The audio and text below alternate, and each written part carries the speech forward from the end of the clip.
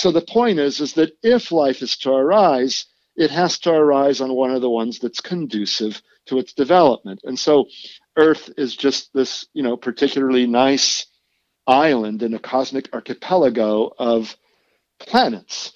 But so too, our own universe could be one of the good universes in a cosmic archipelago of universes that are not fit for the development of any interesting kind of complexity, let alone life, let alone us. Welcome to STEAMcast, where STEM and the arts collide. I'm your host, Dan Kostelik, and together we're going to have conversations with the brightest lights and rising stars in the fields of science, technology, engineering, the arts, and math, exploring the world that we live in, the science that makes it all possible, and the art that makes it interesting. This is episode 13, part 1 of a 2-part conversation with astrophysicist Dr. Alex Filippenko. He's the chair of the astronomy department at the University of California, Berkeley, and has degrees in physics and astronomy. He was also part of the 2011 Nobel Prize-winning team that discovered dark energy. Our conversation today goes into what exactly is dark energy and how the universe might end. Will it be the big rip, the big crunch, or the big chill? While you have been at Berkeley, any major phenomenal moments that stand out? Well, the most, of course, was the discovery of the accelerating expansion of the universe. You expected the universe to be slowing down in its expansion because galaxies are pulling on one another, just like an apple is pulled on by Earth, and so it slows down when you throw it up. So we expected to find that the universe is expanding at a progressively slower rate. But what 2 teams found, and I was actually privileged to be a member of both at different times, was that the universe is actually speeding up in its expansion, or at least it has been in the past 5 billion years. It was slowing down for the first 9 billion years or so. And that's a very weird effect. We attribute it to something called dark energy, a mysterious substance that has sort of an anti-gravitational effect. And it was really fantastic to be associated with this discovery because at that time, I was primarily a member of the so-called high redshift, the high Z supernova search team led by Brian Schmidt of the Australian National University. But my postdoctoral scholar, Adam Rees, was charged with measuring the images of exploding stars that are very far away. And from their observed brightness, we could tell how far away they are, how far back in time we're looking, and we could sort of trace the expansion history of the universe. And when Adam, showed me the results, my jaw just dropped. I was stunned by the results, and I thought that something had gone wrong, but he checked and rechecked his measurements and his analysis, and nothing was wrong. And other people on the team checked the analysis and they couldn't find an error either. And then the other team, Saul Perlmutter's so-called supernova cosmology project, was getting indications of the same result. So in the end, when this was presented to the world, there were 2 teams that had the same result, and astrophysicists worldwide had to take it seriously. And then they tried to, find a flaw in our work and in our reasoning, but no flaw was found. And eventually confirming observations were made of a different type. And then finally, this discovery was recognized by the Nobel Prize in Physics in 2011 to the leaders of the 2 teams. So it was just an amazing story, and one that I did not, in my wildest dreams, think that I would be part of when I was growing up and aspiring to become a scientist. So that's what you always wanted to be, a scientist? That's right. I've always been interested in nature and how things work. And, I played with chemistry sets and watched bugs and made electrical circuits and stuff, looked through microscopes. So I played with all the sciences. From age 10 through 17, my main interest was actually chemistry, and I entered college at UC Santa Barbara as a chemistry major. But astronomy was a growing interest at that time, and eventually it just kind of it was growing in interest at a steeper slope, I guess one could say, than chemistry. And so by the end of my freshman year in college, I switched to the physics major with the intention of becoming an astrophysicist. And I've never really looked back since then. But yeah, I've always been a science nut ever since, kindergarten and first grade, playing with magnets and wondering what this weird force is. I've always been interested in nature, but I only expected to contribute in an incremental way to science, not to be part of a revolutionary discovery like dark energy, which constitutes something like 70% of the matter plus energy content of the universe. Goodness gracious, that's a lot. Yeah, it really is. And we don't know what it is.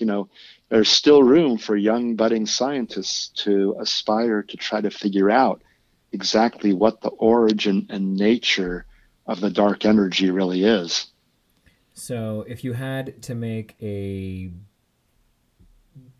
an educated guess, a ballpark idea of what it might be, what do you think it might turn out to be? Yeah, well, I'm of two minds here. The simplest explanation is that it's just an innate, internal, natural energy of the vacuum. So we think of the vacuum as being zilch, nothing, sheer emptiness. But according to quantum physics, the vacuum is actually teeming with activity.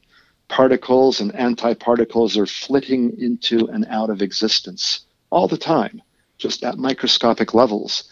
And physicists had thought that, in a sense, the positive and negative energies balance out to give you zero. But it's not easy to actually do that in physics. The natural number is to be non-zero. In fact, the natural number is to be a very, very large number, one that is completely inconsistent with the observations and would have caused the universe to expand so quickly that no galaxies would ever have formed, no stars would ever have formed, and we wouldn't have formed. So the value of the vacuum energy must be small, but not necessarily zero.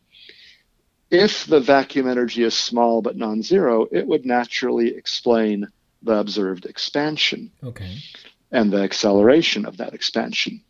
However, many theorists still think that the number is probably zero because they're looking for sort of a magical cancellation of these different energies. So if it is zero, then the other possibility is that rather than being a vacuum energy, rather this dark energy is a new type of energy, a new substance in a sense that permeates the vacuum. A little bit like I'm in a room right now that has light bulbs shining light through the room. So light permeates the room, it travels through the room, but it's not an intrinsic quality of the room. I could turn the lights off. So there's a subtle difference between a vacuum energy and a different energy that just sort of permeates all of space. And the dark energy might be that latter form instead of the vacuum energy. And I don't know which one it is. I mean, some days I wake up feeling that it's the vacuum energy. Some days I wake up feeling that it's a different sort of energy. Hi, listeners. We're pausing the show for just a moment to let you know that nominations for the 4th Annual Project Fibonacci STEAM Leadership Conference, taking place July 28th through August 3rd, 2019, are now open. The Project Fibonacci STEAM Leadership Conference is a one-week summer event for students entering 10th grade in high school through their junior year of college, where they'll get hands-on workshops with some of the brightest lights in the STEM and art fields, taking part in team-based, project-based learning with fellow scholars from all over the country. Space is limited, so educators, nominate your promising students now to be a STEAM scholar this summer and help them move forward full steam ahead. For more information and to sign up, go to projectfibonacci.org. And now, back to the show. So going on that, you said that for the first 9 billion years or so, the expansion of the universe was actually slowing down and now it's speeding up. Is it possible then that inherent vacuum energy or the dark energy, whatever is the best descriptor for it, is something relatively new to the universe? Yes, that's right. The universe slowed down for the first 9 billion years because galaxies were pretty close together when the universe was smaller and denser. And so they gravitationally pulled on each other more than they do now. So gravity was stronger in a sense in the past because the galaxies were closer together. Okay.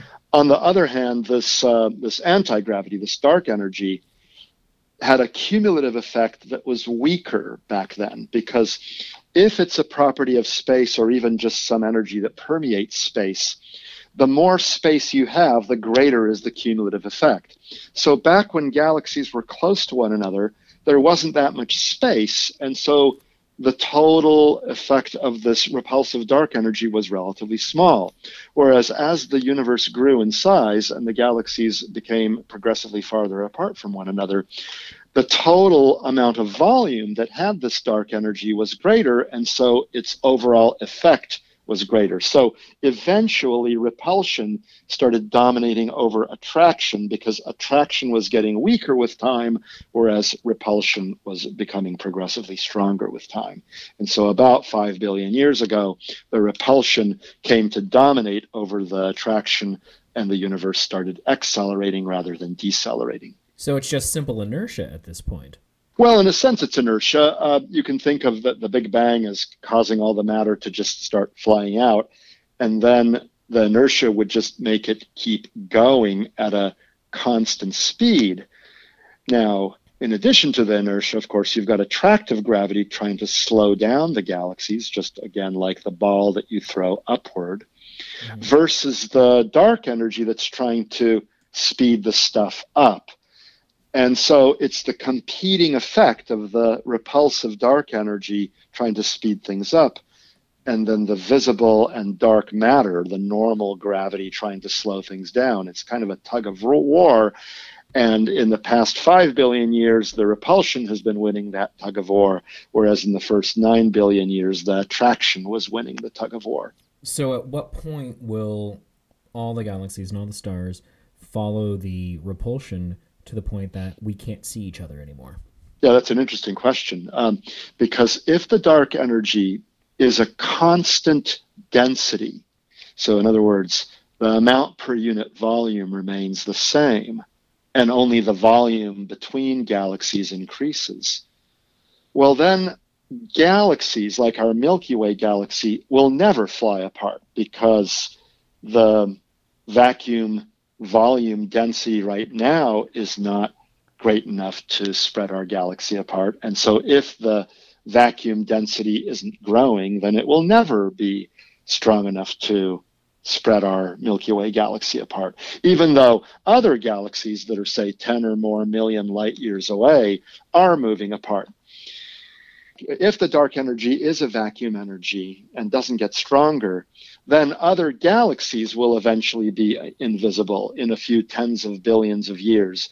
But stars in our own galaxy will remain relatively nearby. Okay. On the other hand, it's possible that this energy is of a type whose volume density increases with time. This would be a weird sort of phantom energy that's actually getting stronger per unit volume.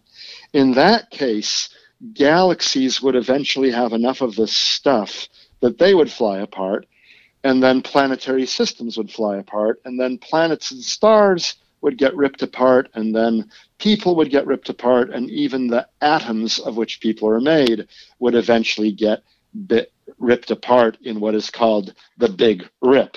But that's only if you have this very weird kind of phantom energy whose effect gets stronger with time per unit volume. And right now, I would say that we don't have strong evidence that the dark energy is of that type, but we have not yet ruled it out either. All right, so in that case, out of, let's say, 3 possibilities for going to the end of time, and we're getting a little maudlin here maybe, but it's scientific maudlin, so I will allow it. What do you think right now it is, based on evidence that we have, the numbers, observable phenomena, is the most likely? The Big Rip, as you just called it, the Big Crunch, which is what some people call when everything comes rushing back together, or just an inevitable slow heat death where everything cools down to close to absolute zero? Yeah, the Big Chill, you could call that. The Big right? Chill. Yeah, all right. Yeah, Big Chill. that's right. Yeah. So I don't think the Big Rip is going to happen, because I don't think there's much evidence for a dark energy that's actually getting stronger with time.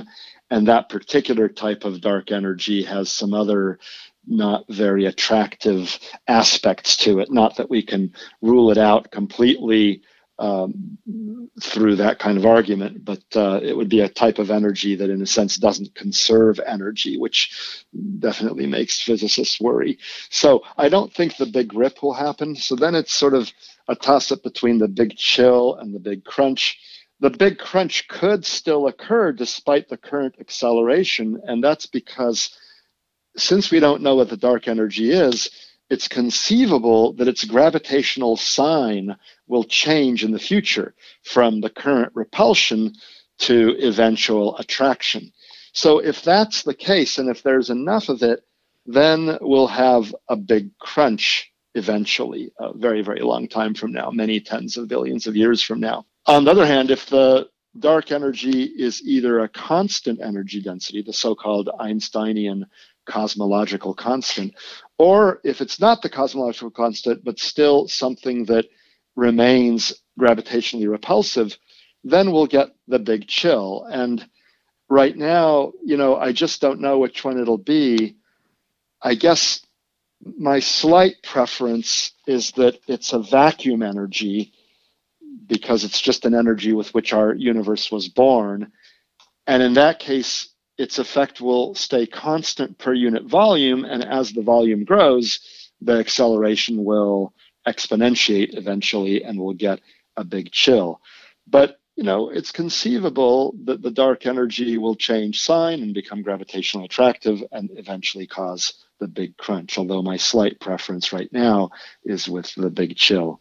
When you say your slight preference is for the big chill, is that just a preference of if you were somehow here in 20 billion years, that's how you'd want to go? Or No, it's more of what I think the dark energy is. I think it's a vacuum energy. I think it's just one of these things that the universe was born with that was favorable to our existence. And other universes were born with very much bigger vacuum energies that didn't allow complexity to arise and weren't conducive to the eventual development of life. I'm quite a firm advocate for what's called the multiverse hypothesis, where you have many, many universes and only some of them have the conditions that are conducive to the development of complexity. And by that I mean, for example, a rich periodic table of the elements, which can then lead to things like long chains of carbon atoms attached to hydrogen and oxygen and nitrogen, making amino acids and proteins and things like that. So it turns out that if you change some of the seemingly boring aspects of our universe, like the relative masses of the neutron and proton, you could say, yawn, tell me something interesting. But I'm telling you, if you change the ratio of the neutron to the proton mass ever so slightly and go through the equations, and you find out that you have a situation where, for example, only helium is possible. And change a few other things, and only hydrogen might be possible, or only iron might be possible. So those would be pretty boring periodic tables, and ones that do not lead to the development of complex molecules and other such structures. Well, there are many such numbers in the universe, seemingly arbitrary numbers, physical constants and various ratios and strengths of forces, for which physicists right now have no good explanation. And they might just be random numbers. They might be just things that occur, and there's no particularly good reason why they occur. A little bit like planets come in many sizes and many distances from stars, having different temperatures and different amounts of atmosphere and so on. And ancient Greek philosophers could have tried to answer the question, why is Earth so special? What is the fundamental reason that Earth is so special? Till they were blue in the face. And the point is that it's not special for any reason. It's part of an ensemble of many planets orbiting our sun and orbiting other stars as well. And they have many different masses and temperatures and chemical compositions. And most are too cold or too hot, or they don't have an atmosphere or whatever. So the point is that if life is to arise, it has to arise on one of the ones that's conducive to its development. And so Earth is just this, particularly nice island in a cosmic archipelago of planets. But so too, our own universe could be one of the good universes in a cosmic archipelago of universes that are not fit for the development of any interesting kind of complexity, let alone life, let alone us. And so the vacuum energy could be just one of those numbers where if it were different, we wouldn't be here. And it is different in other universes, but guess what? We don't live in those universes. Yeah. And so I kind of like that argument that the dark energy is just one of these numbers that the universe has, and it's a favorable number for us, but it could have been just about anything. That wraps up today's conversation on Steamcast. I'd like to thank Dr. Alex Filippenko for being this week's guest. Please come back next week for part 2 of our conversation. Steamcast is a production of the Project Fibonacci Foundation, a 501c3 nonprofit educational organization whose mission is to introduce our youth to a culture of interdisciplinary STEAM learning, teaching them to become creative, independent leaders of community resurgence. You can learn more by going to projectfibonacci.org. Steamcast was written, produced, and hosted by me, Dan Kostelik. You can follow me on Twitter at Dan Kostelik. Technical support is by Andrew Berger. The music in the show is by The Live and Breathe from the album Reet. You can find it on iTunes or wherever you listen to music. Please subscribe and rate the show 5 stars on Apple Podcasts, Google Play Music, Stitcher, Spotify, or the podcatcher of your choice. And also follow us on Twitter and Facebook. On Facebook, we can be found at facebook.com/Project Fibonacci, and on Twitter, we are at ProFibonacci. That's PROFIBONACCI. Thanks for listening. Keep moving forward. Full steam ahead.